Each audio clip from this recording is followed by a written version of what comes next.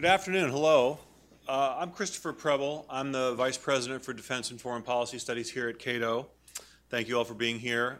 Thanks also to those of you watching online at www.cato.org. And as always, thanks to our outstanding conference staff here at Cato who do so much to make these events come off without a hitch. So it's not possible without them. Today we're going to talk about Japan Security Evolution. This is a new paper by Professor Jennifer Lind from Dartmouth College. In 2015, Japan passed landmark reforms to its national security laws, including a reinterpretation of its constitutional prohibition against collective security activities. Now Japan can legally cooperate with the United States in defensive military operations. This has led some observers to declare that Japan has abandoned its post-World War II pacifist principles.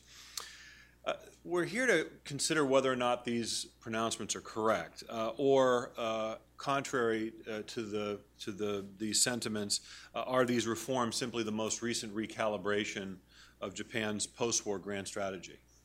And in this paper that Professor Lind produced in the Cato Policy Analysis series, she contends that the cries of Japan abandoning pacifism are not only misleading, but really distort the magnitude of the recent changes.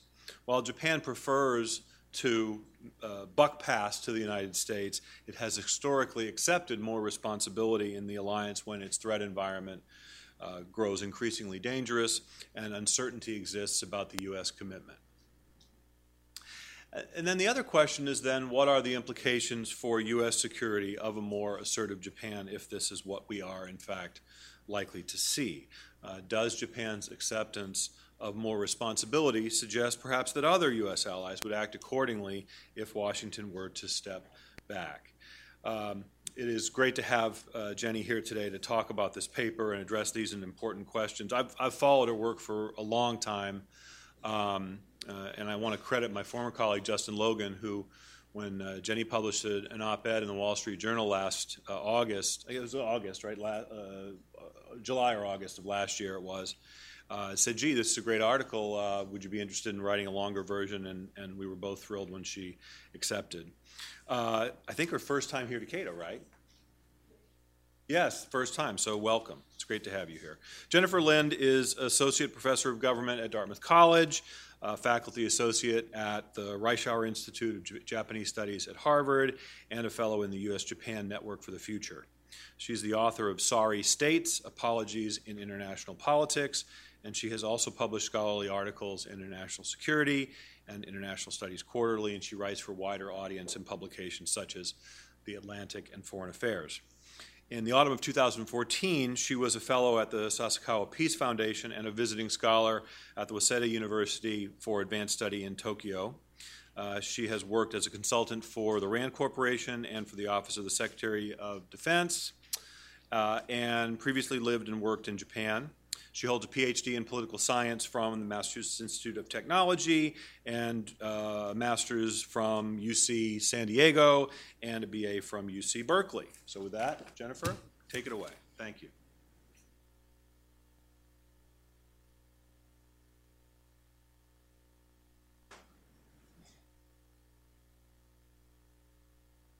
Hi, everyone. Thanks for coming out today. I think, is it me who has to apologize for bringing the Arctic wind with me from New Hampshire? I was like, well, I'm going south. I don't even need to bring a coat, but I'm glad I actually did. It's pretty chilly down here. So Chris just gave a really excellent introduction to the recent conversation that we've been having about Japan, again, sparked by the security legislation that was just recently passed in the fall. And the conventional wisdom on this, which I was just reading in a few newspaper articles just this morning, is this idea that Japan is doing something dramatic, that Japan is abandoning pacifism, this long tradition of pacifism, and that what we're seeing is frequently referred to in using this word, the remilitarization of Japan. So the headlines It's sort of like Japanese security word bingo, remilitarization, muscular, pacifism. So it's all the same words are appearing, and the idea again is that there's big changes in the works. And so this is what I wanted to examine in this paper. And I argue that this conventional wisdom is wrong, not just in one way, in actually multiple ways. So Japan isn't abandoning pacifism now. It actually considered pacifism and abandoned it in the 1950s. So again, not exactly breaking news. And furthermore, the changes we're seeing in Japan's security posture are just the most recent, as Chris said, recalibration of the same grand strategy that Japan has been pursuing for all these years, which I refer to as buck passing. So what we're witnessing in Japanese security policy is actually continuity as opposed to change, at least, let me emphasize, in Japan's strategic choices. So we are seeing a lot of change. We're seeing changes in the East Asian international security environment. We're seeing changes in the roles that Japan is willing to do. But what seems to be very consistent here is this grand strategy of buck passing. Japan had initially contemplated pacifism in the early years after World War II. The Americans had dismantled Japan's military and written, as it's called, the Peace Constitution. Article 9 of that constitution states that the Japanese people forever renounce war as a tool of statecraft. And it says, the Constitution says that land, sea, and air forces, as well as other war potential, will never be maintained. In the aftermath of the war, many Japanese were deeply in favor of this kind of pacifist stance.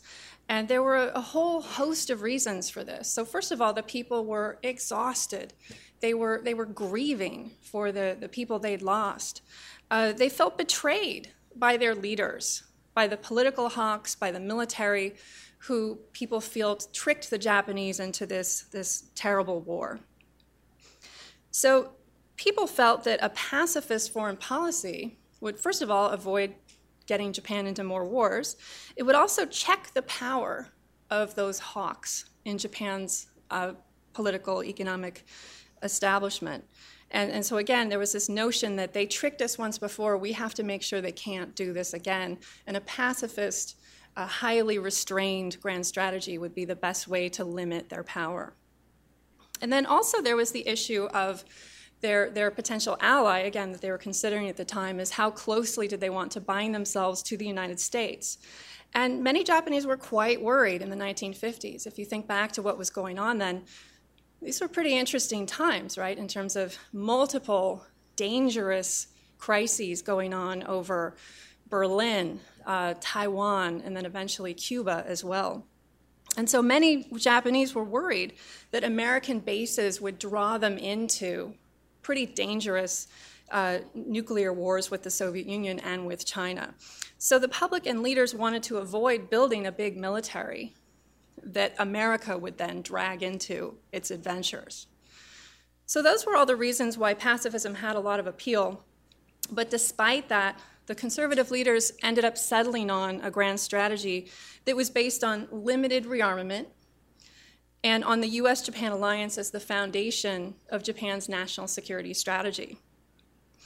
This was pushed by Prime Minister Shigeru Yoshida, and under his watch, the cabinet made the decision to, as we say, reinterpret Article 9. Now remember what I read to you, that under Article 9, land, sea, or air forces may never be maintained, right? And of course could never be used because they don't exist. But Article 9 was reinterpreted to say that according to the UN Charter, such defensive forces were legal. That under the UN Charter, every state had a right to self-defense, and that Japan was no exception. Japan granted the US the right of military bases and created the Self-Defense Forces, or SDF. But at the same time, the Japanese conservatives really wanted to focus on economic reconstruction, growing their economy, and then again, they were very worried about getting entangled in America's Cold War military adventures. So the idea was that Japan would do as little in the security realm as possible, that it would pass the buck to Washington. So let me talk about this strategy of buck passing. According to this logic, a country seeks to maintain a favorable balance of power, but it generally wants to shift the burden of balancing, so of building up military forces, to its ally. If the threat environment worsens, the buck passer prefers to have allies pay the costs of balancing. And a buck passer will increase its defense commitment if the ally fails to respond adequately. So let's talk about what this looked like in practice during the Cold War. From 1950 until the mid-1970s, the US and Japan enjoyed, for the most part, a favorable balance of power in East Asia relative to their adversaries. During this period, Japan indeed built up little in the way of military power and dodged Washington's request to contribute forces to American military operations in Korea and in Vietnam. But what we see is a noticeable worsening of Japan's security environment in the 1970s. The Soviet Union began a major military buildup in East Asia, enlarging and improving its Pacific Fleet, its regional air forces, and also its base footprint throughout the region. And most alarming to Japan, the Soviets also increased their amphibious capabilities in the Kuril Islands, threatening Japan's northernmost island of Hokkaido. Not only was Soviet power growing in East Asia, the United States was actually drawing down its forces in the region. The US pulled its forces out of Vietnam, and Nixon declared the Nixon or Guam Doctrine, as it's called, in which he informed allies that they had to do the heavy lifting in their alliances with the United States. The Carter administration proposed to remove all US troops from the Korean Peninsula and also was reducing its regional footprint overall. After the Shah's overthrow in Iran and the Soviet Union's invasion of Afghanistan in 1979, Washington's gaze and American military forces were increasingly directed toward the Persian Gulf. Japan responded to this worsening threat environment by building up its military capabilities and by taking on new roles in the US-Japan alliance. Tokyo acquired a world-class air force, embarked on a substantial naval buildup, indeed one that would put it in the position of being one of the top navies in the world. Japan also increased its military activism within the US-Japan alliance. In 1978, the two countries signed the Guidelines for Defense Cooperation, in which Japan agreed to expand its military participation beyond its homeland to operations throughout East Asia. The two militaries began planning and training for sea lane defense, joint operations, and interoperability. Under Prime Minister Zenko Suzuki, Japan accepted the responsibility of patrolling sea lanes up to 1,000 nautical miles from Japan's coasts. In short, when the threat went up and when the US seemed less willing to devote military capabilities and diplomatic attention to the region, Japan responded by increasing its capabilities and its military roles. Let's talk about this logic applied to today. Just as during the Cold War, Japan is facing a worsening environment, a threat environment in East Asia. China, of course, has been steadily modernizing its maritime forces and acting increasingly assertive in its maritime disputes. Tensions over the disputed Senkaku or Diaoyu Islands are rising between the two countries. In Japan in 2005, 40% of respondents said they viewed China unfavorably. By 2013, that figure had risen to 93%. Respondents say that their unfavorable impression was largely due to China's actions in the Senkaku Islands and to China's policies being incompatible with international law. Also similar to the 1970s, Tokyo has concerns about the degree to which its interests and US interests remain congruent. Part of it is that the US remains distracted in the Middle East, and part of it relates to this asymmetry of interests in the US-Japan alliance, specifically over the Senkaku Islands. Advocates of the 2015 legislation argue that growing uncertainty over whether the US would actually defend those islands requires Japan to play a larger role in the alliance today. Now, of course, US officials, all the way up to President Obama, have repeatedly declared that the islands remain protected by the alliance. But despite such assurances, many in Japan question, will the United States risk an unwanted and potentially devastating war with China? After all, a nuclear-armed country and a vital political and economic partner over an issue in which the U.S. has no direct interest. As it did during the Cold War, Japan is responding to these worsening strategic conditions by increasing its military activism. In 2014, Shinzo Abe's cabinet passed a highly controversial official reinterpretation of the Constitution that declares collective security operations constitutional. In addition, under Abe, the US and Japan have revised those defense guidelines. These deepen interoperability further within the alliance. They spell out the nature of cooperation in peacetime versus wartime, on intelligence, surveillance and reconnaissance, air and missile defense, maritime security, asset protection, training and exercises, logistic support, and use of facilities. The new guidelines detail how the US and Japan would respond before, after, and during an attack on Japanese territory. For the first time, the guidelines also indicate space and cyber as two areas for expanding US-Japan cooperation. They also discuss armaments cooperation, which of course has only been made possible in the aftermath of Japan's overturning its arms export ban in 2004. The guidelines announce a whole-of-government approach, such as a new feature known as the Alliance Coordination Mechanism, which is comprised of top officials from each country that seeks to streamline communication and coordination between the SDF and the US military. So what we see in these current developments is a more threatening security environment in East Asia, and we see Japan removing institutional roadblocks to military participation and taking on more roles within the US-Japan alliance. In short, this behavior is anything but an abandonment of Japan's previous strategy. Tokyo is merely updating the same strategy it has pursued since World War II. These policies conform to the pattern that Japan does more when it feels threatened and when it's unsure about the extent of the US commitment. Now, let me just say a few words about what this suggests for grand strategy and US foreign policy. This analysis shows Japan's sensitivity to its external environment and to alliance conditions. So Japan increases its defense contributions if threats rise and when the US does less. This has implications for ongoing foreign policy debates in the United States. Advocates of the current US grand strategy, so if you call it deep engagement or liberal internationalism or whatever you call it, those advocates frequently argue that we need to update our alliances or fix them.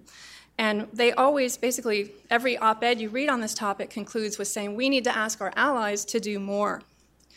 I was sitting in a Bedford, New Hampshire elementary school and asked Marco Rubio this campaign season about the US-Korea alliance and a few other topics. And he said these words also. He said, we need to ask our Asian allies to do more. And so I think what this history of our alliance relationship shows is that Japan will at times do more, but only when the US is also doing less. And this history shows that at those times, when the US does less, it's neither automatic nor straightforward that Japan is able to increase its capabilities and contributions, that there are very strong dovish sentiments, anti-militarist sentiments in Japan. And even though Abe and other security pragmatists there do often want to take Japan in a more activist direction, that they do face a hard road at home to get the security legislation and other measures passed. But over the years, to meet rising threats and to respond to alliance demand, we see that Japan has increased both its capabilities and its contributions over time. Thank you.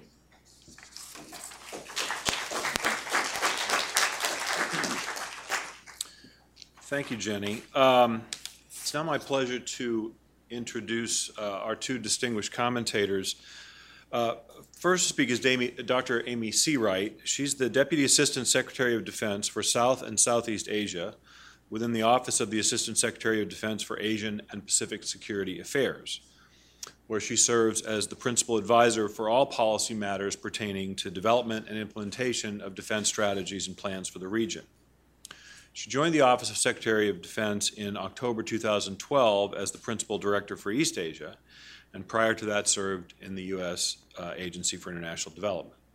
She was Assistant Professor at the Elliott School of International Affairs at George Washington University and an Adjunct Fellow at the Japan Chair at the Center for Strategic International Studies.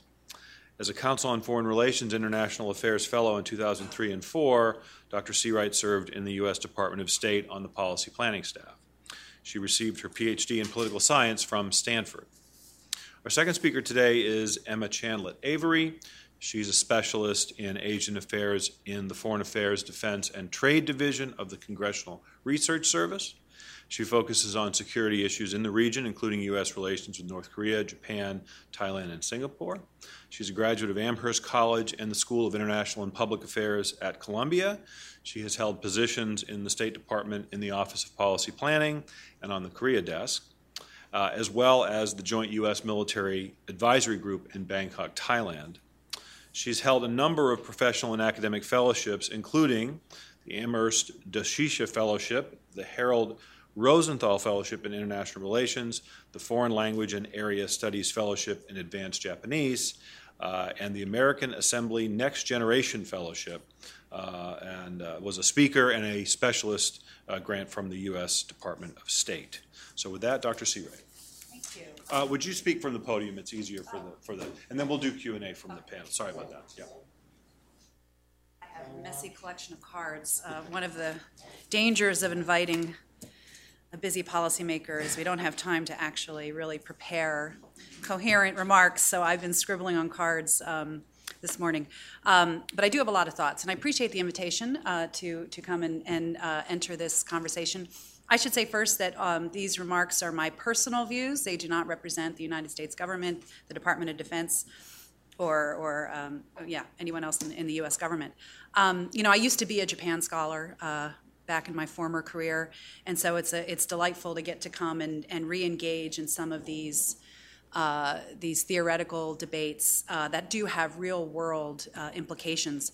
As mentioned in my bio, I first joined the Pentagon as Principal Director for East Asia, where I was working directly on Japan and Korea and China. But, with the Japan desk, we were really focused on negotiating the revised defense guidelines that subsequently have been implemented. And so I know a little bit about that. But my current day job, I do not work directly on Japan issues. I work on South and Southeast Asia issues. So I travel the region a lot. I work on our bilateral partnerships everywhere from India to Australia, throughout the ASEAN region. It's a very dynamic, exciting place. Obviously, right now, a lot is going on. It's a very changing, dynamic security environment. So Japan's role is very relevant there. So first off, I want to say that Jennifer's argument that that this has really been a gradual evolution of Japan's defense policy, I completely agree with. As Andrew Oros and Thomas Berger and many others have also made this argument in different ways. It is historically inaccurate to think of Japan as formerly pacifist and now leaping into some kind of militarist or remilitarization kind of phase, as Jennifer very rightly articulates. This is not black and white. Really, Japan's evolution has been an evolution, in shades of gray, and we are, just seeing that continue. So, it's been a very path-dependent process, or historical institutionalist, whatever label you want to use. But, this is the way evolution, change happens in most societies, certainly in Japan. And so it makes sense to point out that continuity, both because it's, there's a lot of simplistic media understanding out there about this change, commentary and everything. The record needs to be corrected. And also because I think it's important to note that China is very aggressively pushing a narrative that Japan is transforming overnight, ripping the mask off, remilitarizing, going back to its bad old days. And China policymakers may well sincerely believe that, but they are aggressively pushing this narrative in the region. So I think it's important to take a look at the historical facts and the present and be very clear-eyed about what's going on. However, I will make just a couple of remarks to quibble a little bit at the margins with the portrayal of this being more about continuity than change. And in part, I'll do it by shifting the focus a little bit away from the bilateral lens of the U.S.-Japan Bilateral Security Alliance to take a little bit of a broader picture. But before I do that, let me just say a couple words about the bilateral alliance, and in particular the revision of the defense guidelines. I would not want to understate the significance of Japan's move to collective self-defense and the ability to revise the defense guidelines the way they were revised. Now, I think there's evidence on both sides of the ledger, and I'm not working on Japan right now, so this is very impressionistic. This is not based on actual understanding of what's going on in the bilateral security relationship, because I don't work these issues day to day anymore. But we have now set up a framework under which we really can do a lot more together and have a lot more clarity about what Japan can do, which allows us to plan and train and exercise and eventually operate in a contingency together. And that is really significant. So I wouldn't want to downplay that, even though we've had defense guidelines since 1978, and we revised them once before in the 90s, and that kind of edged us up a little bit. But this really, when fully implemented and fully implemented, which includes all kinds of exercises and planning and other things that will take place, I think it will substantially change the interoperability and our ability to work as an alliance together. So it's a real force multiplier, not to mention, which you rightly point out in your paper, we brought in new areas of cooperation such as cyber and space. So it's really pushing us into the 21st century.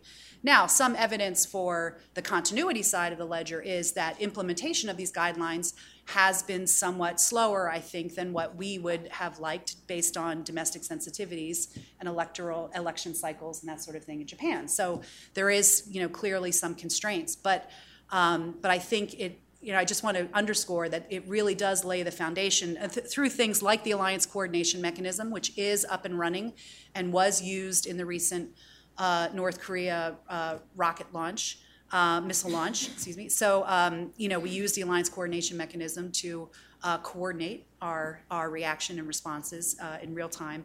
So this is an important change. And I also think it's very interesting, and you didn't really address this, Jennifer, in your paper, but when Dick Samuels was talking about the debates around Japan stepping up its game a little bit into being more active on the defense side, and there's been a live debate going on for decades, really, about is Japan seeking to step up its defense capabilities as a way to ultimately tell the United States to go home? We can, to have a kind of unilateral rearmament so that Japan can take care of itself, which was an active debate going back to the days of Yoshida. Or is it going to strengthen its position in the context of the U.S. security alliance, binding itself ever more tightly to that bilateral security alliance? And I think I heard a lot of voices in Japan from our forces stationed there, from policymakers, from Japanese academics, as shortly as 5 or 10 years ago, that actually there was a real possibility of Japan moving in a more self-reliant direction.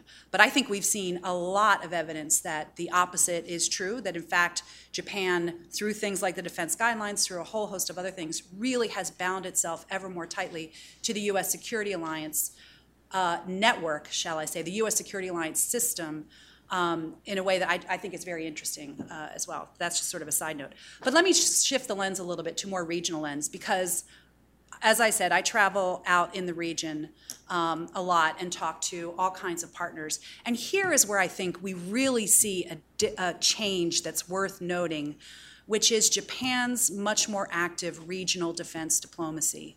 And under Prime Minister Abe, who he himself has been very personally active, very committed, very involved in building up relationships, not just with the United States, with India, with Australia, with ASEAN countries. I will tell you that I hear directly from counterparts about how much they notice this difference, or I should say it differently, because now everyone is almost used to Japan being so out and active. But I was in a bilateral meeting with the Secretary of Defense and an ASEAN counterpart, very important ASEAN country.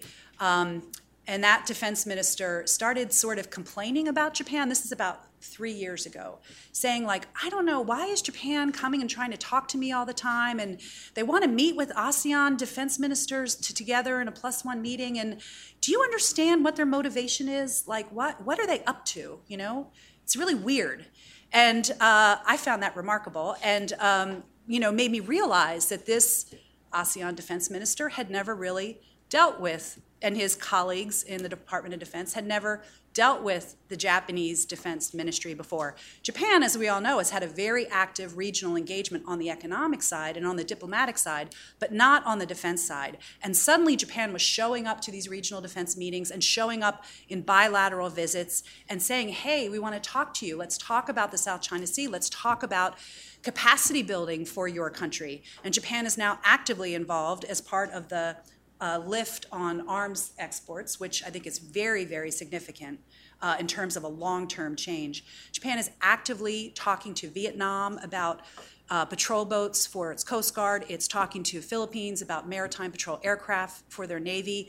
It is really kind of moving out, in a way, remarkably quickly, given where Japan was just a few years ago. And again, this is very much under Prime Minister Abe's leadership and drive to really push his system forward in this area. So now when we meet with the same counterpart, he doesn't, when he mentions Japan, it's just in a very normal kind of positive way of allies and partners that we want to work together with. So Japan has now normalized its active defense diplomacy in the region, in large parts of the region. There are a couple of minor exceptions perhaps, and certainly they're the old legacies in Northeast Asia. But in the broader region, they've really noticed a difference.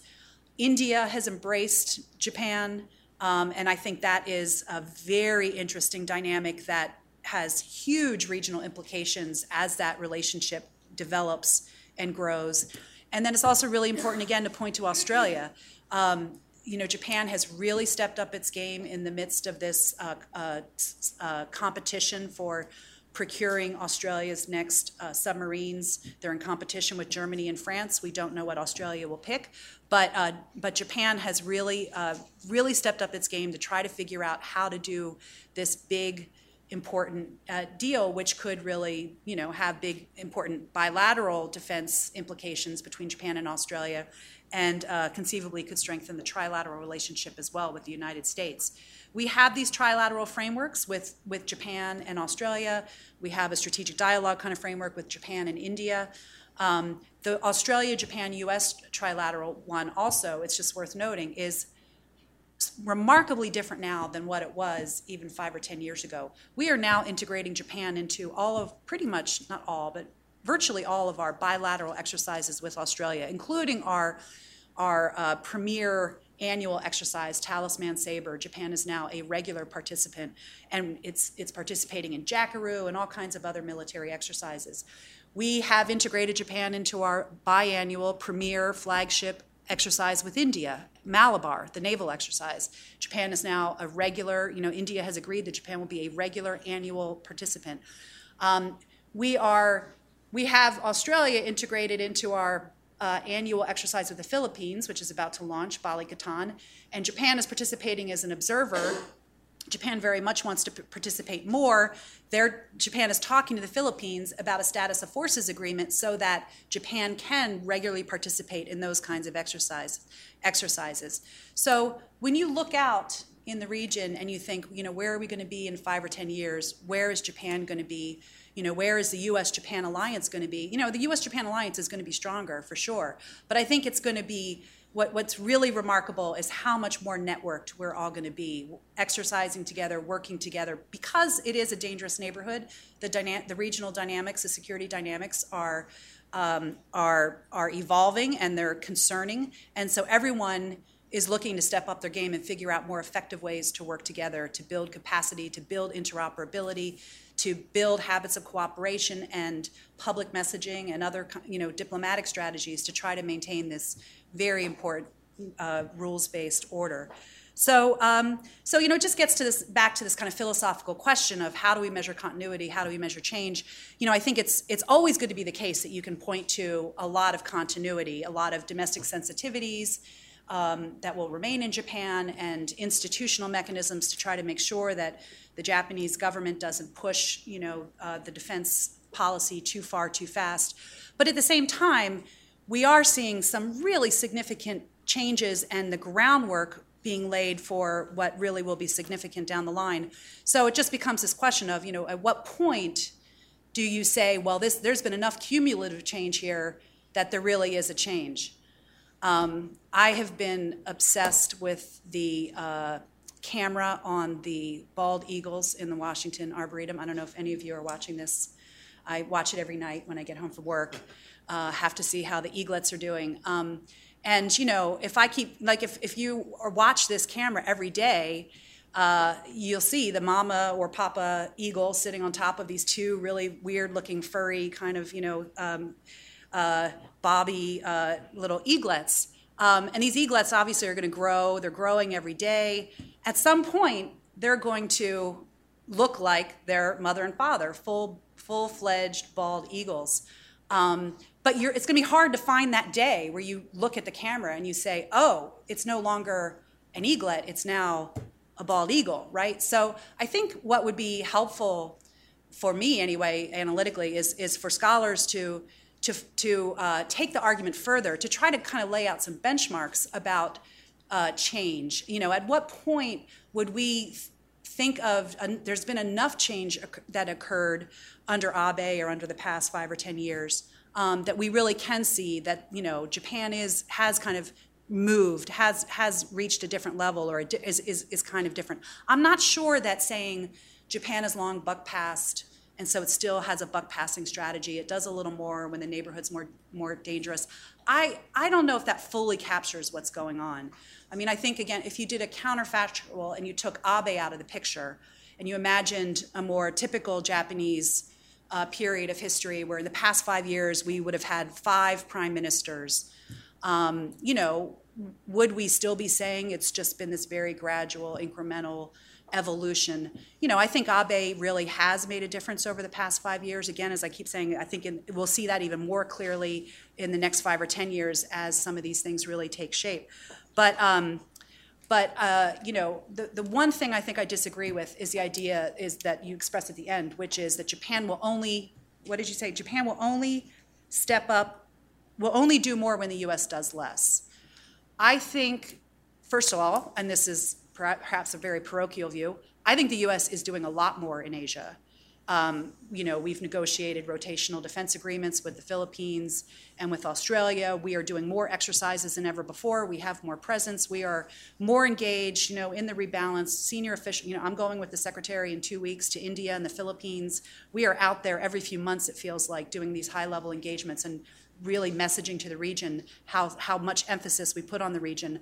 So from my vantage point anyway, the U.S. is doing more, and yet we see Japan doing more. And we also see Australia doing more in the region, and we see India saying at least it's going to step up and do more, and a whole host of other countries.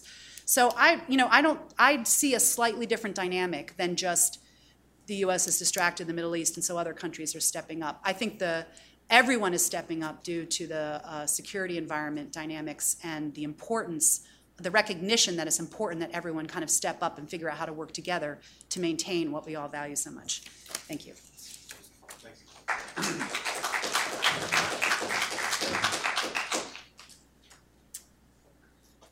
Great. Hello, everyone. I want to say what a pleasure it is to serve on a panel of all women talking about Asian security, and the fact that no one's even mentioned that yet. That's I think a great sign. I also was, as I was sitting there listening to your eagle, thing, I was trying to spin out this metaphor how maybe the panda cam from a few years ago was China, and I couldn't quite get there. But, bald eagle's not really the right metaphor. It's really cranes. Right. I'll work on that.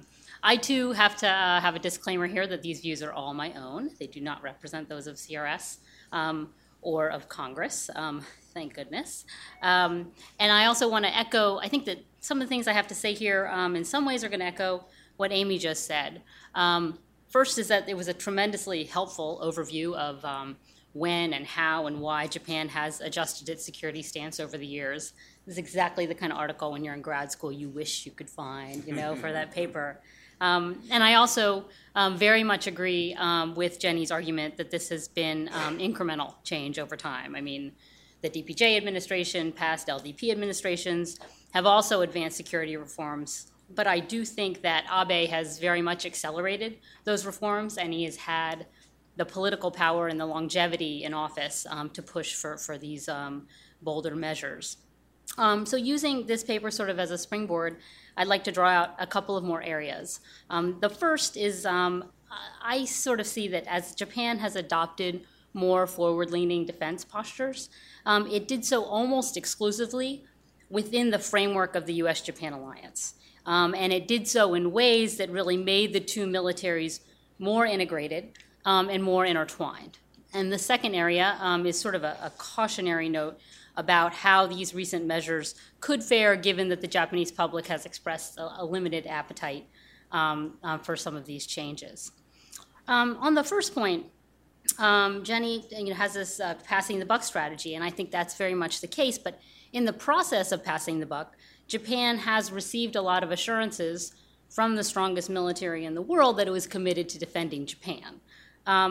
There's a little bit of a rundown of the history that you mentioned here. In the post-war, as Jenny says, they very much crafted a grand strategy that was based on limited rearmament and using the U.S.-Japan alliance as sort of the foundation of their security strategy. In the 70s, as the U.S. withdrew from Vietnam in somewhat humbling fashion, Japan accelerated its military capabilities, but largely through purchases of air and naval equipment that complemented the U.S. power and the U.S. abilities. In the post-Cold War period, the missile threat from North Korea led Japan in many ways to start co-developing and implementing ballistic missile defense, and since then has continued to integrate themselves into the U.S. system of defending the Asia-Pacific. In the present day, of course, the threats remain from North Korea and increasingly from China, particularly in terms of these territorial disputes in the East China Sea, which has led Japan to adopt these new 2015 guidelines that Amy talked about in some detail. And when I look at these guidelines, I do think that they very much intertwine the two alliances much more closely. And it makes it more difficult for each country to avoid being drawn into the conflicts of the other, particularly because of the including the gray zone contingency area. That could mean an entanglement for the United States in the Senkaku disputes, and Japan's adoption of collective self-defense, or the reinterpretation of the ability to exercise collective self-defense, could lead to more involvement in the United States conflicts, rather. The United States, in response to this, I think has very much rhetorically ratcheted up its commitment to defend Japan, including these small uninhabited islets that China also claims. So I look at this pattern as sort of from the end of the World War II to the present day, showing that while Japan may have passed the buck while incrementally increasing its defense capabilities, it did so very much within the confines of the U.S.-Japan alliance, and it did so in ways that reinforced the U.S. commitment to Japan and wove the operations of the two militaries ever closer. And as Amy pointed out, we see this happening now in the region, where Japan is sort of expanding its partnerships with Australia, India, Vietnam, the Philippines, and becoming more integrated into a regional security system. And to take this just a little bit further, I think it's a little bit difficult to argue that Japan could and would have taken on the same kinds of responsibility if the U.S. guarantee hadn't been in place. If Japan had been forced to go it alone, it may have looked to very different approaches for its own security that could have been destabilizing for the region and counter to some of the U.S. interests in the region. And I think the most alarming of those options may have been the development of their own nuclear weapons program, which, of course, we can talk about at great length, but I just want to point that out as one argument. The second area is whether these new changes adopted by the Abe government are really durable in the long term, and if they could go further than they have presently, given the less than completely enthusiastic support from the Japanese public. And we will see, I think, as Japan looks to implement these changes, exactly how far they are willing to go. If you followed over the summer, as the Abe government was trying to push this security legislation through their diet, we really saw some large-scale protests in Japan. I mean, some media outlets said up to 100,000 people there. We also saw local assemblies, in rural parts of Japan adopting resolutions that oppose this. We saw thousands of scholars and public intellectuals signing letters that disagreed with this. So I think you do see some, fairly large-scale resistance and some sort of lingering elements of the pacifist sentiment within the Japanese public. I think it's not totally clear exactly how widespread these sentiments are, but I think that these demonstrations did indicate a degree of passion, and Japan is not a place that is very quick to jump to large-scale demonstrations, particularly in response to changes that some defense analysts see as relatively modest. So I think that there is a limit to how much Japan will be able to contribute, given their fiscal constraints, given this public sentiment, given remaining legal and constitutional barriers. Abe appears to have a desire to amend Article 9 of their constitution, but I think that particularly after the experience of this summer, that's seeming increasingly far-fetched, and that would probably be a necessary prerequisite for Japan going much beyond what they've indicated they're willing to do now. As Jenny points out in this article, I think there's little doubt that Japan is viewing China increasingly as a military threat. But is this concern enough for Japan to really fundamentally adjust its security policy? There's also the related question of how popular Abe really is. There's some people who say that his popularity is sort of, a mile wide and an inch deep. Does it just take a scandal or a change in leadership and you see these changes go in reverse? And then there's sort of a more emotional but maybe sort of more fundamental question that you might want to think about Japan's willingness to engage more broadly in security operations. Since the end of World War II, Japan has not had the experience of seeing or the experience of one of its soldiers being killed overseas or one of its soldiers killing an adversary overseas. And I think that experience, which could be a real reckoning, may have reverberations that are really difficult to predict in terms of the future of their security posture. Thank you.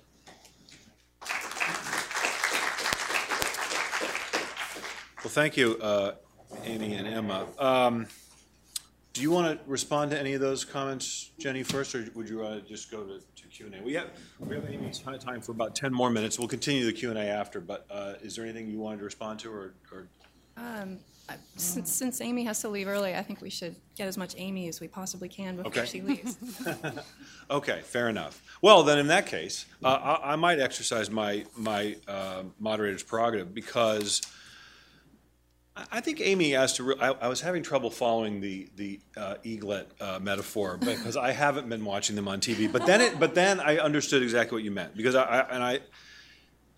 we need a benchmark or some criteria, right, to determine is this more continuity or is this more a representative of real change.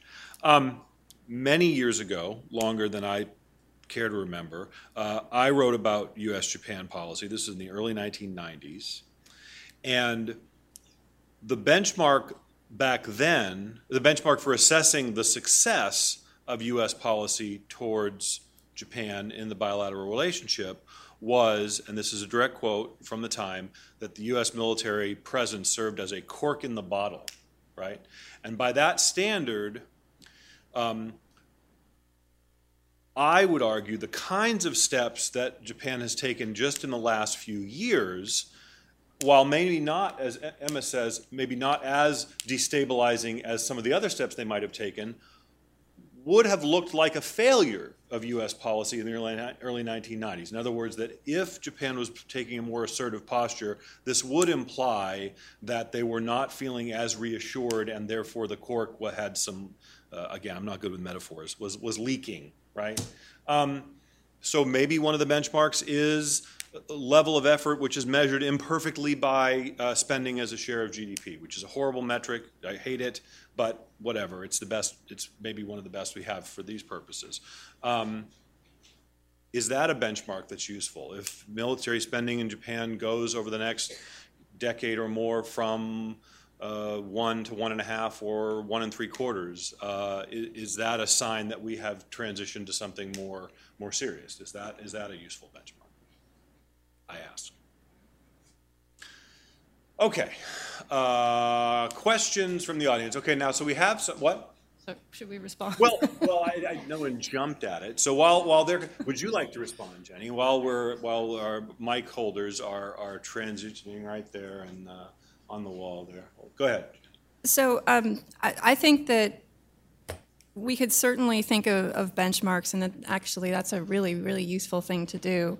And also it's a very academic-y, wonky thing to do, so of course I respond immediately positively to the suggestion. Ooh. In another paper I'm writing on Japanese nationalism, we actually break it down into categories of national interest and also level of assertiveness, and so we are looking at different indicators of assertiveness. And one of our indicators is, for all of its problems, we do look at percentage of military spending on GDP, percentage of GDP on military spending. And so I think that is a useful guide. And just again, so we look at all the changes that Japan is doing, and Amy points out, there's some really remarkable changes going on here in terms of relative to Japan in the past, what Japan is willing to do. Truly remarkable and worth commenting on, and definitely we need to observe this and comment on it and note that this is something that is hard for Abe to lead his country toward, and it's hard for the Japanese people, and they're having trouble supporting it. So it's definitely worth noting that. I think one thing that actually is useful about being a New Hampshire academic in this debate is that there's a tendency that in conversations about Japan is only comparing Japan to itself over time. And in that framework, through that lens, you would come away with the conclusion, wow, what we're seeing in Japan is truly remarkable. Really, genuinely remarkable. And I would absolutely agree with that relative to Japan itself in the past, that's certainly true. But then we have to also take a step back and look at a different lens, which is comparing Japan to other countries around the world. And how about other countries that feel threatened, other countries that have a growing superpower that have designs on territory that the other country thinks it owns, right? So how do other threatened countries behave? And in that, using that lens, 1% of GDP, that's strikingly low, right? So it's like, where's the change here, people? We're nowhere near change. So I think both of those points are really important benchmarks, and they're both true at the same time. Okay, so we do have some guidelines here for those of you in the audience who would like to ask a question. First of all, wait for the microphone for the benefit of everyone in the audience, but especially those who are watching online. If you identify yourself, your name and affiliation, if you have one, you have a name, but your affiliation if you have one. And then also the Jeopardy rule here applies at the Cato Institute, which means you frame your question in the form of a question and should end on a question-sounding question mark. So right here in the front. Yes, sir. And then, no, over here. I got right here, and then I'll get you, Pat. Go ahead, sir. Thank you for coming. My name is Mitsuo Nakai, a member of the Reagan Foundation, Japan native, U.S. citizen. I have two questions, basically. But number one, what are they doing to defend themselves against North Korean aggression, nuclear threat? Because they are under North Korea's radar? Number two, are they willing to go for nuclear weapons? If it's allowed, what U.S. is thinking about doing so? Are they going to allow what the treaty says about that? So those two questions. I thank you for your comment. It's tough. It's tough to change the Constitution and so forth. You have no idea how tough it is to change unless you're Japanese, raised in Japan. It's tough. But they should do a lot more, 10 times more because of China. Thank you, sir. Thank you. Those were two questions there. Well done. Thank you. Who would like to take that? Go ahead. No, you, Jennifer. Jennifer would like. Jennifer, she volunteered you, Jennifer, to answer the question. So yes. So, of course, you asked about common defense against the North Korean nuclear threat. So obviously, there's the anti-ballistic missile programs that Japan and the U.S. are increasingly cooperating in, and we'll see with respect to South Korea as well. On the question of is Japan allowed to go nuclear? I mean, Japan's a sovereign country. Of course, it's allowed to go nuclear. It's allowed to do whatever it wants. It's, of course, a member of the Nuclear Non-Proliferation Treaty, so it has pledged to not have nuclear weapons. And then it also, on top of that, has the 3 non-nuclear principles. So it's Japanese law that says that they will not maintain, manufacture, keep on Japanese territory, et cetera, nuclear weapons. So this would really be quite a change for that to occur. I don't see this as something that would happen soon, although in light of recent comments in last week, this has certainly been up for a lot of speculation lately. So in terms of the nuclear threat, whenever people speak about it from Japan's perspective and say, North Korea looks extremely threatening, will the U.S. nuclear umbrella be enough for Japan? I always say, well, remember back to the days of the Cold War when Japan had thousands of Soviet missiles pointed at it, and it was the center of the Pacific Air Forces and was absolutely had giant nuclear targets painted on it. And during that time, Japan felt secure within the U.S. Nuclear umbrella. So it would be kind of surprising to me if kind of a handful of not very well functioning North Korean nuclear weapons would be what pushed them over the edge. Again, considering, as you noted, the massive institutional obstacles to it. I don't think it's unthinkable. I mean, basically, prime ministers for decades have been saying, this is constitutional, we can do this, which is a pretty interesting thing. But there still is that big hurdle of public opinion and also just the norms in Japanese security policy over the past half century. So I wouldn't expect it soon. Okay, on the wall. Pat's already got the mic. Go ahead, sir. Yes, Pat Span. I guess I was wondering if I get the panel's opinion on what is the Japanese attitude towards the defense of, say, South Korea and Taiwan, and also has there been any expression of concern and what they plan to do about the what's going on in the South China Sea with the Chinese building up those what is it?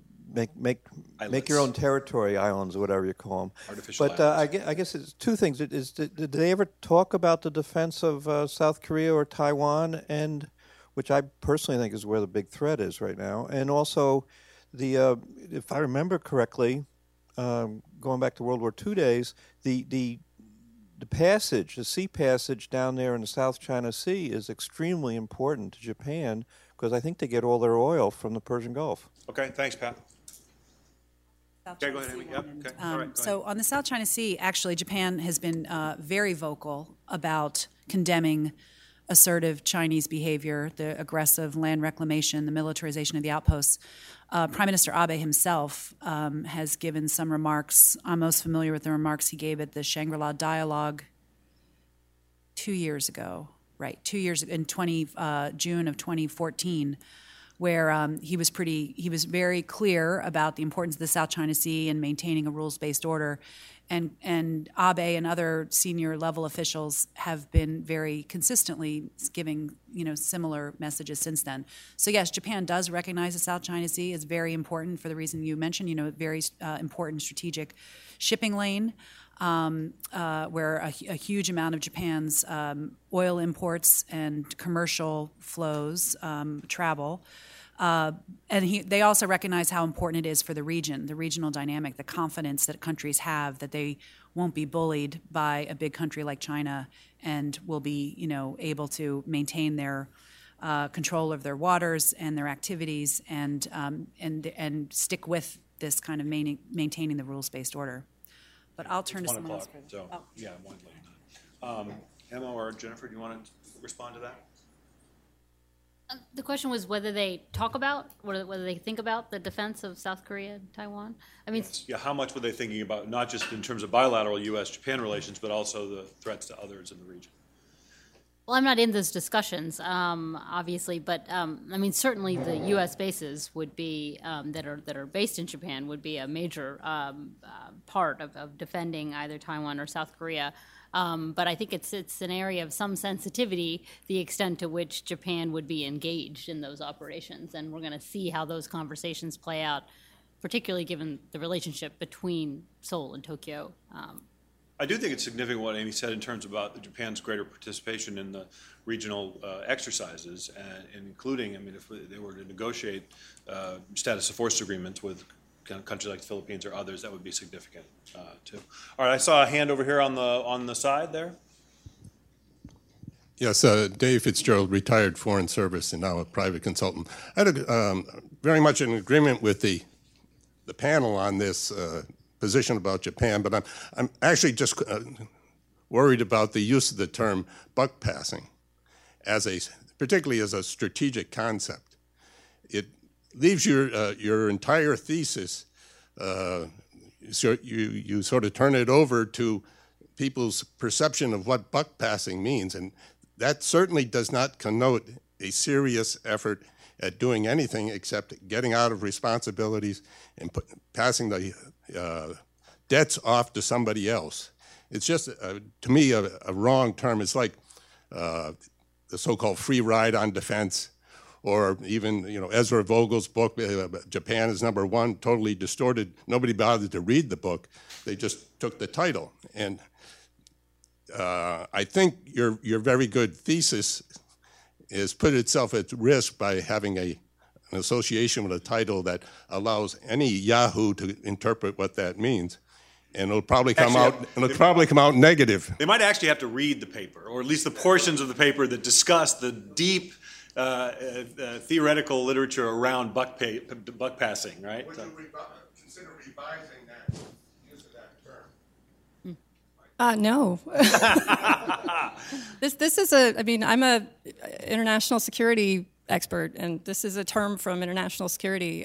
There's balancing, there's bandwagoning, there's buck passing. This is a widely used term, and it also, I think, fits this situation pretty well. I'm very sympathetic to what you're saying in terms of how these terms that we pointy-headed academics use, how that might be viewed sensitively or how it might be twisted and manipulated. I remember I was speaking once to someone at a conference who said, we were talking about unipolarity and the U.S. power in the world, and I mentioned the U.S. as a hegemon, and he just recoiled, and and it took me a few minutes. He got really angry, and it took me a few minutes to say, oh, that's not a term for him. Like, that's a very neutral term in international relations theory. It's just neutral. It's just it's the preponderance of power, right? It's the unipole, but the word hegemon obviously does have all these connotations, and so I think you're wise to point out that the language we use is really important. With regards to buck passing, though, again, within the framework that I'm coming from, buck passing can be real. Buck passing can be serious. The Americans buck passed to the Europeans in World War II, right? We buck passed to the Soviets.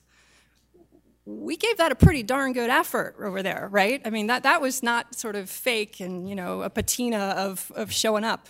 We lost a lot of people in that engagement. We devoted our our 40% of our GDP. I mean, so we were buck passing, but that was a serious effort. And so it's not necessarily incompatible with a high level of effort. Right. Sir, you also had your hand right there, and then on the wall, on the aisle next. Lots of questions. My name is Kunio Kikuchi, and I'm with Washington Research and Analysis, a very small consulting firm. Actually, I've been with the World Bank for 30 years. Thanks. I appreciated Jenny's comments that the peace constitution had very strong support, and this gentleman said that also. Very strong support within Japan. The conventional wisdom is that today, especially, that the U.S. shoved the peace constitution down the throat of the Japanese people. But that's not true. The majority of Japanese, as you analyzed correctly, and especially Kijuro Shidehara was one of the authors of this idea. So that's great. But the problem is, it's been 70 years. This year was the anniversary of the passage of the Peace Constitution, which was the most utopian constitution. Other countries, if they adopted it, the world would be a lot better place. And yet, nobody worries about it anymore. The question I have is, what is the U.S. position about the peace constitution? Unless we settle that, we have all these amorphous discussions about whether Japan should, change it or not. That's a good question. Thank you. You want to take that one? Japan? Yeah. What's the U.S. posture towards the peace constitution, the way it's been interpreted and the way it exists now? Yeah, right. Well, I think we've certainly been open to new interpretations of it, as we've seen, in the Japanese or the U.S. Japan's interpretation of Article 9 and of collective self-defense. So I think that as particularly, starting with the Cold War, when we decided we needed Japan to be with us in that struggle. But I think it's sort of like saying, can Japan go nuclear? I mean, this is Japan's constitution now. As much as it may have been, imposed by the United States during the occupation, this has to be Japan's call in what you do with it, right? Okay. Back here on the aisle, sir, you've been very patient, and then I'll get you there. So go ahead.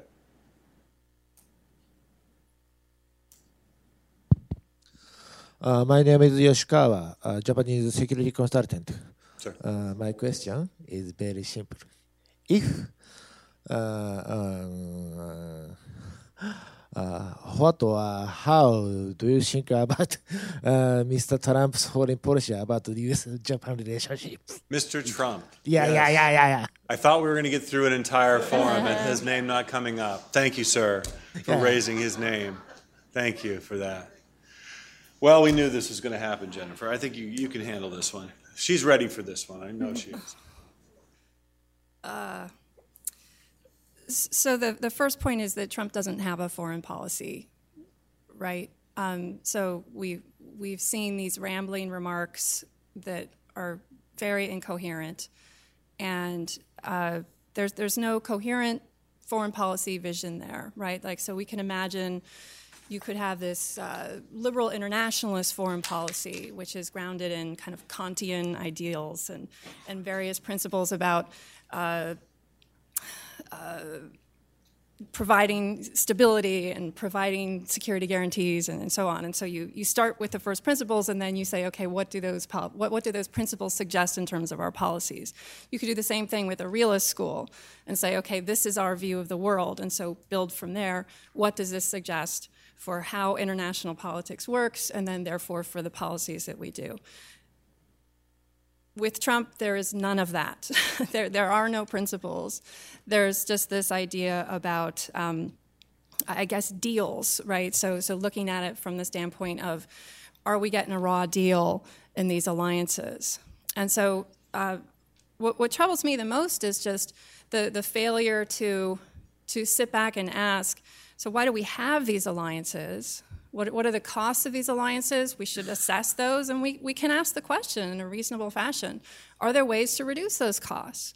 Are those costs still appropriate, right? We can have that conversation, but we can't have it without considering why do we have these alliances and what do the alliances do for us, and what kind of a world would we have if we didn't have those alliances?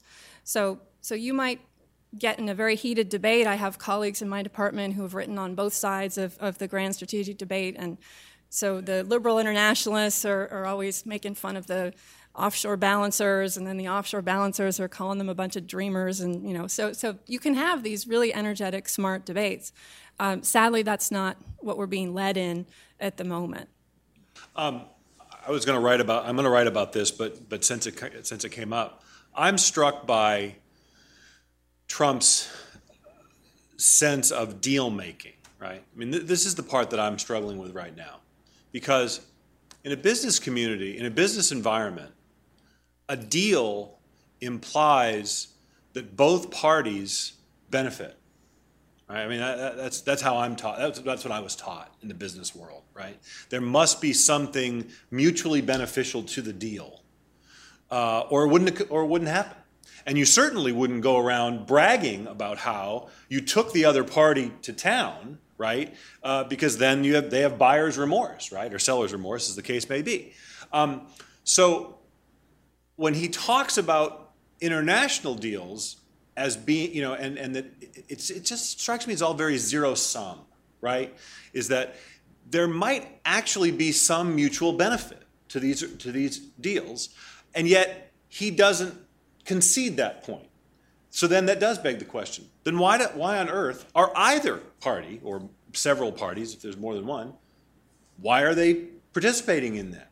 That's the part that seems utter. Now, I will confess that I have not read The Art of the Deal. I will not, okay? But maybe it's hidden in there. Maybe some of you out there in the audience who have read The Art of the Deal can explain to me why my understanding of deal making is different from Donald J. Trump's. Okay, there was a right there on the wall, and then right in front. Yes, go ahead, Eric, and then right in front of you. Hi, Eric Gomez from upstairs here. Be the Cato Institute. Yeah, be the Cato. Yeah, yeah, might have seen us.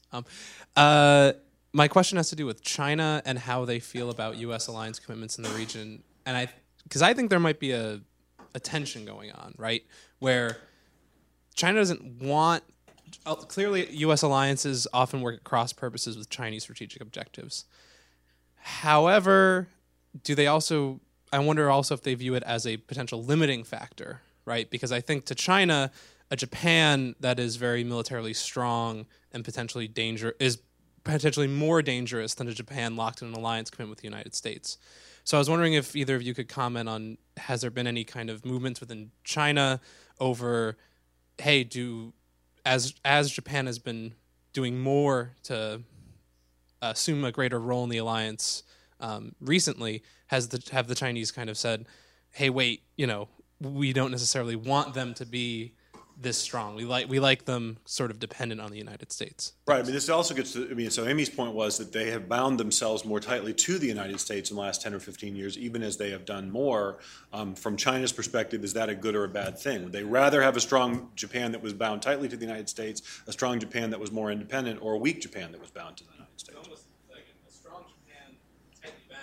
Right. Is somewhat the worst situation. Perhaps. I mean, that's I don't know. Have you heard the Chinese talk about Certainly, any indication of Japan advancing its capabilities is met with alarm and criticism. I mean, any in Beijing, and I mean, you can go back to I think part of the cork in the bottle. I mean, I wasn't writing about this in the '90s, but part of that was keeping Japan bound and not as strong. Right. But I think there's probably quarters in Beijing where there's a fear that Japan's going to build up this capability intertwined with the U.S., but the U.S. relative power is going down, and if the U.S. withdraws at all, Japan's still going to be left with that ability. So I think that there's lots of arguments going on in Beijing about lots of different things, and this is probably one of them. Right. Can I go add ahead, on that? Yeah, absolutely. I don't know the answer to this question. I'm really interested in it myself. So all my China expert friends tell me, yeah, if you give them a few beers, the Chinese colleagues will confess that they as you say, they like the institution of the alliances, which they openly say is this kind of cork in the bottle, right? I mean, that's a formulation that Washington is just utterly abandoned and sees as just totally outdated, right? I mean, which that was at the beginning of the alliance, that was absolutely explicitly yes. a big part of the story. But over time, that's just completely, I mean, not the way we see this relationship at all. In Korea and China, however, you routinely hear this cork in the bottle metaphor all the time. So that's pretty fascinating to me because it's like terminology that ever since. Sounds like we need to buy some new journals and books for Korean and Chinese libraries. They're reading some 30-year-old material, I guess. But the China experts, again, they keep telling me, okay, they actually like this alliance for the cork in the bottle reason. But then, I mean, when I look at this, if I had to say, do they like it, what I would look at is I would say, okay, well, the Chinese talk about an alliance-free region. They talk about a new type of great power relationship, which basically to Japanese ears means selling out Tokyo, right? And so the Japanese are deeply threatened by that. They also seem to be looking for the weak points in the U.S.-Japan alliance and probing them as very firmly as they seem to be getting away with.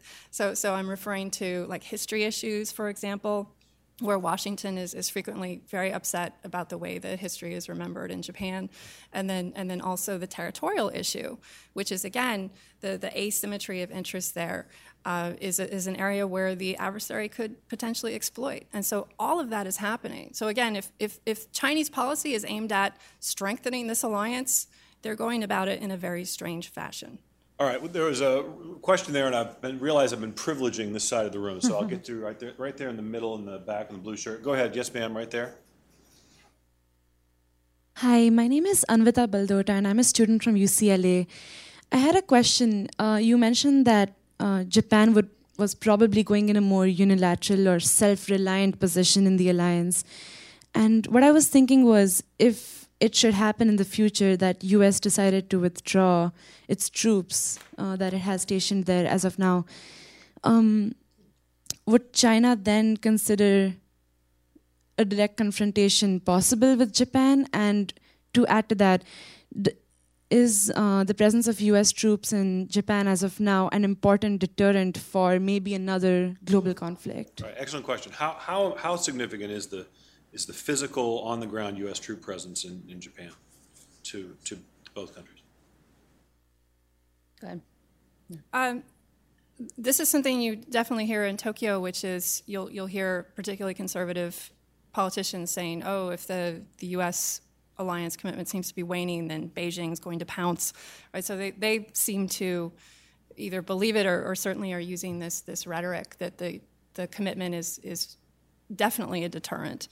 I guess to answer the question, I would want to know, well, what do we think China, what about the status quo vis-a-vis Japan is China interested in changing? I mean, I don't think they're going to wake up one day and invade Japan, right? I mean, that just doesn't seem in the cards. But they do seem interested in changing the status quo over the Senkaku Islands. And if the U.S. deterrent was not there, again, Japan would need to increase its own deterrent before the Chinese would decide, okay, that's not something we could get away with, right?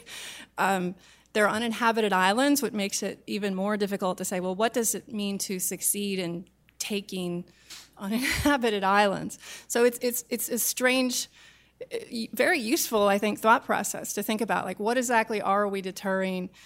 How would we know if we're no longer deterring, and what would the changes in the status quo actually look like? Yes, sir, in the middle. Yes, yeah, sir. Ken Meyercourt. I produce a TV show on World Affairs. China thinks we're trying to contain them. We say we're not.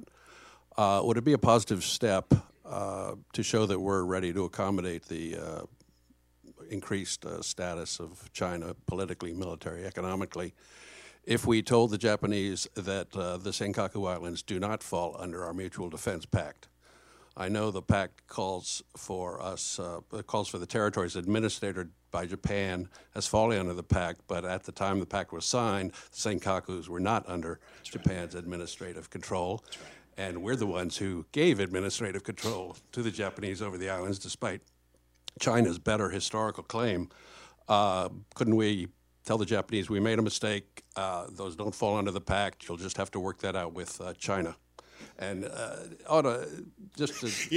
Jennifer is all about apologies, right? She wrote a whole book about apologies. That's really great. Well, oops, we're really sorry. Well, don't call it it's not an apology. It's a mistake. Well, or change of thought, whatever. I just think that's a good question. If we're not willing to make that minor concession to the Chinese, it pretty well argues that we are trying to contain them. Right. Well, I want to hear Jenny's response, but a minor concession on our part might not look like a minor concession on the part of the Japanese, I suspect. Jennifer. Wow, there's so much interesting stuff in there. I don't know where to start. Yes, right here in the front. So first of all, I think that the change that, in theory, that you're proposing is the U.S. could back away from that position and say, we would encourage international arbitration on this or something like that. Like we don't actually guarantee this because we don't know who the sovereignty lies with, and so we encourage that the ICJ or some appropriate body deals with this issue. That would be a massive backpedal for the United States. Again, that's not the sort of thing that I think a strong country would make, and the Chinese would absolutely look at that as just completely knuckling under, and so I certainly would advise. Not that. Endorsing that. I'm not endorsing. I would also. I would like to weigh in on this as well. I'd also just add, the howls that would come from around the world if that happened. But also, this is not happening in isolation, given China's other activities in other parts of the East-South China Sea. I think that's a huge part of how we're dealing with the Senkaku issue. Right, saying it is not unique to Senkaku. If a concession in that place would be taken as an invitation to other place. Yes, sir, right in the front. Yes, sir. Thank you. My name is Young Yoon. Hold your mic up nice and close to your mouth. Yes, sir. I am teaching economics at the George Mason University. I don't pretend any expertise on this issue going on here, but my casual observation is considering Japan's success, economic success and economic power, Japan has been very shy in exercising leadership. Is that Japan's own choice, or is it that external restriction Japan faces, like, for example, mistrust of the neighboring countries like China and Korea? Good question. Thank you. Thoughts? Exercising leadership.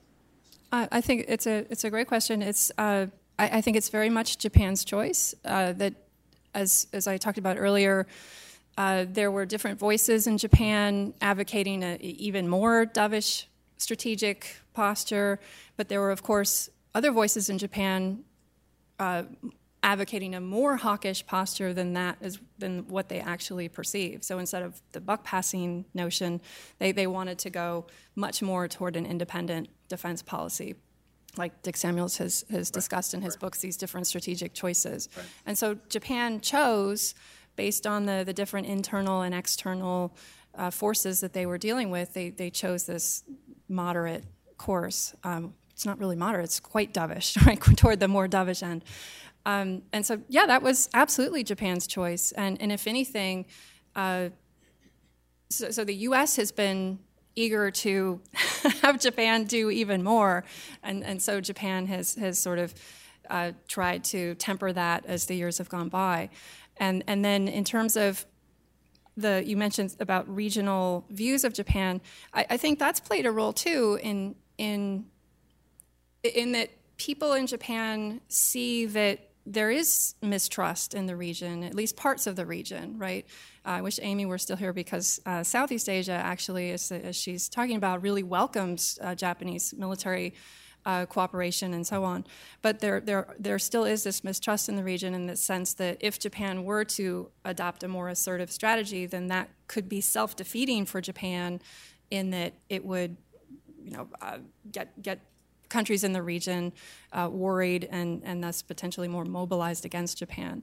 So all of that definitely, though, has been part of Japan's own choice to move toward this security posture that I do think the Japanese would say, correct me if I'm wrong, the Japanese would say they were leading through their economic and their economic leadership and their diplomacy before they became were contemplating greater kind of military capabilities and more assertive security cooperation. So as the second and now still third largest economy in the world, they have vast capacity to engage in dollar diplomacy or whatnot, things like that. And there's a strain, I think, that's happened in the last several years where Japan, I mean, probably mostly because of Abe, saying we weren't given enough credit for what we did do before in terms of our overseas assistance, in terms of leadership and non-proliferation, or all these other areas. And there's sort of this Japan is back idea where they're looking to sort of to reclaim some of that. Great. All right, well, I want to thank you all for coming today. I thought this was a terrific discussion. I want to thank especially Jennifer for writing this paper and for Emma and Amy for being here. It doesn't stop here, however. If you can, I'd like you to join us upstairs in the George M. Yeager Conference Center for continued discussion. Our conference staff folks will show you the way. Thank you very much.